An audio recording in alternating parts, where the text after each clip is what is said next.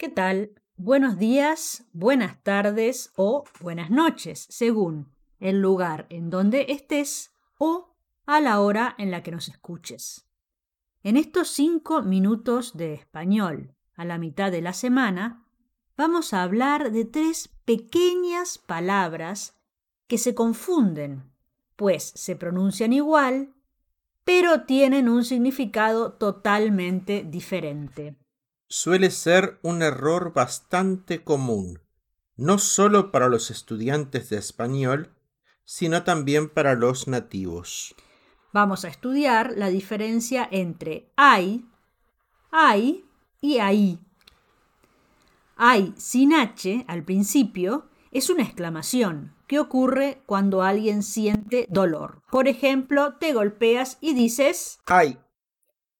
A veces dices otras cosas, pero estas son para otros 5 minutos. Puede ser también una queja, complaint. ¡ay, me duele la cabeza! Voy a descansar un poco. My head hurts. I'm going to rest for a while. ¡Ay, no puedo dormir bien! Me molesta el ladrido de los perros. I can't sleep well. The dog's barking bothers me. ¡Ay! Y también tenemos una canción que dice así: ay, ay, ay, ay, canta y no llores. Ay, ay, ay, ay, canta y no llores. Por favor, no cantes, Malena. Bien, me limitan la creatividad. Nos vamos a ay, pero en este caso la palabra sí empieza con H.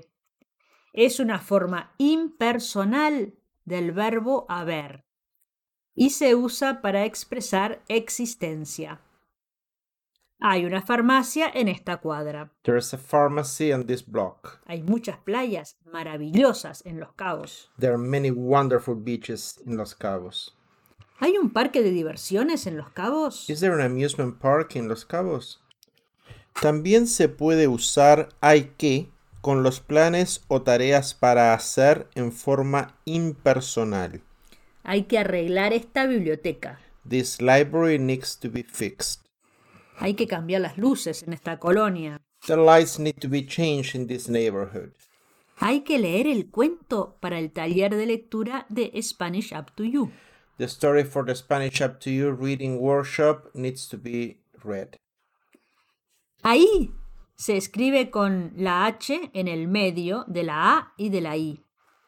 Además, se pone acento en la I. Es un adverbio que señala la ubicación de alguna cosa. El celular está ahí. The cell phone is there. La niña dejó su juguete ahí y se fue a jugar allí con el perro. The little girl left her toy there and went to play there with the dog. Allí indica un poco más de distancia respecto a la persona que habla. También se pueden combinar, como en este caso.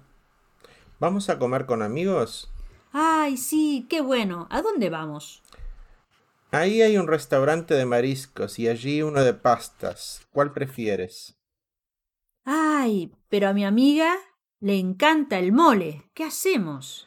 Ahí adelante hay un restaurante mexicano. Se llama Allá en el Rancho Grande. Entonces vamos ahí. Sí, querida. ¡Ay! Salimos con el sí, querida, otra vez. O sea que si tienes dudas, solo pensar en dónde va la H o si lleva H. Si va al principio es hay del verbo haber. Hablamos de existencia. Si está en el medio y se acentúa ahí, es un adverbio de lugar. Si no lleva H y está con signos de exclamación, es una exclamación.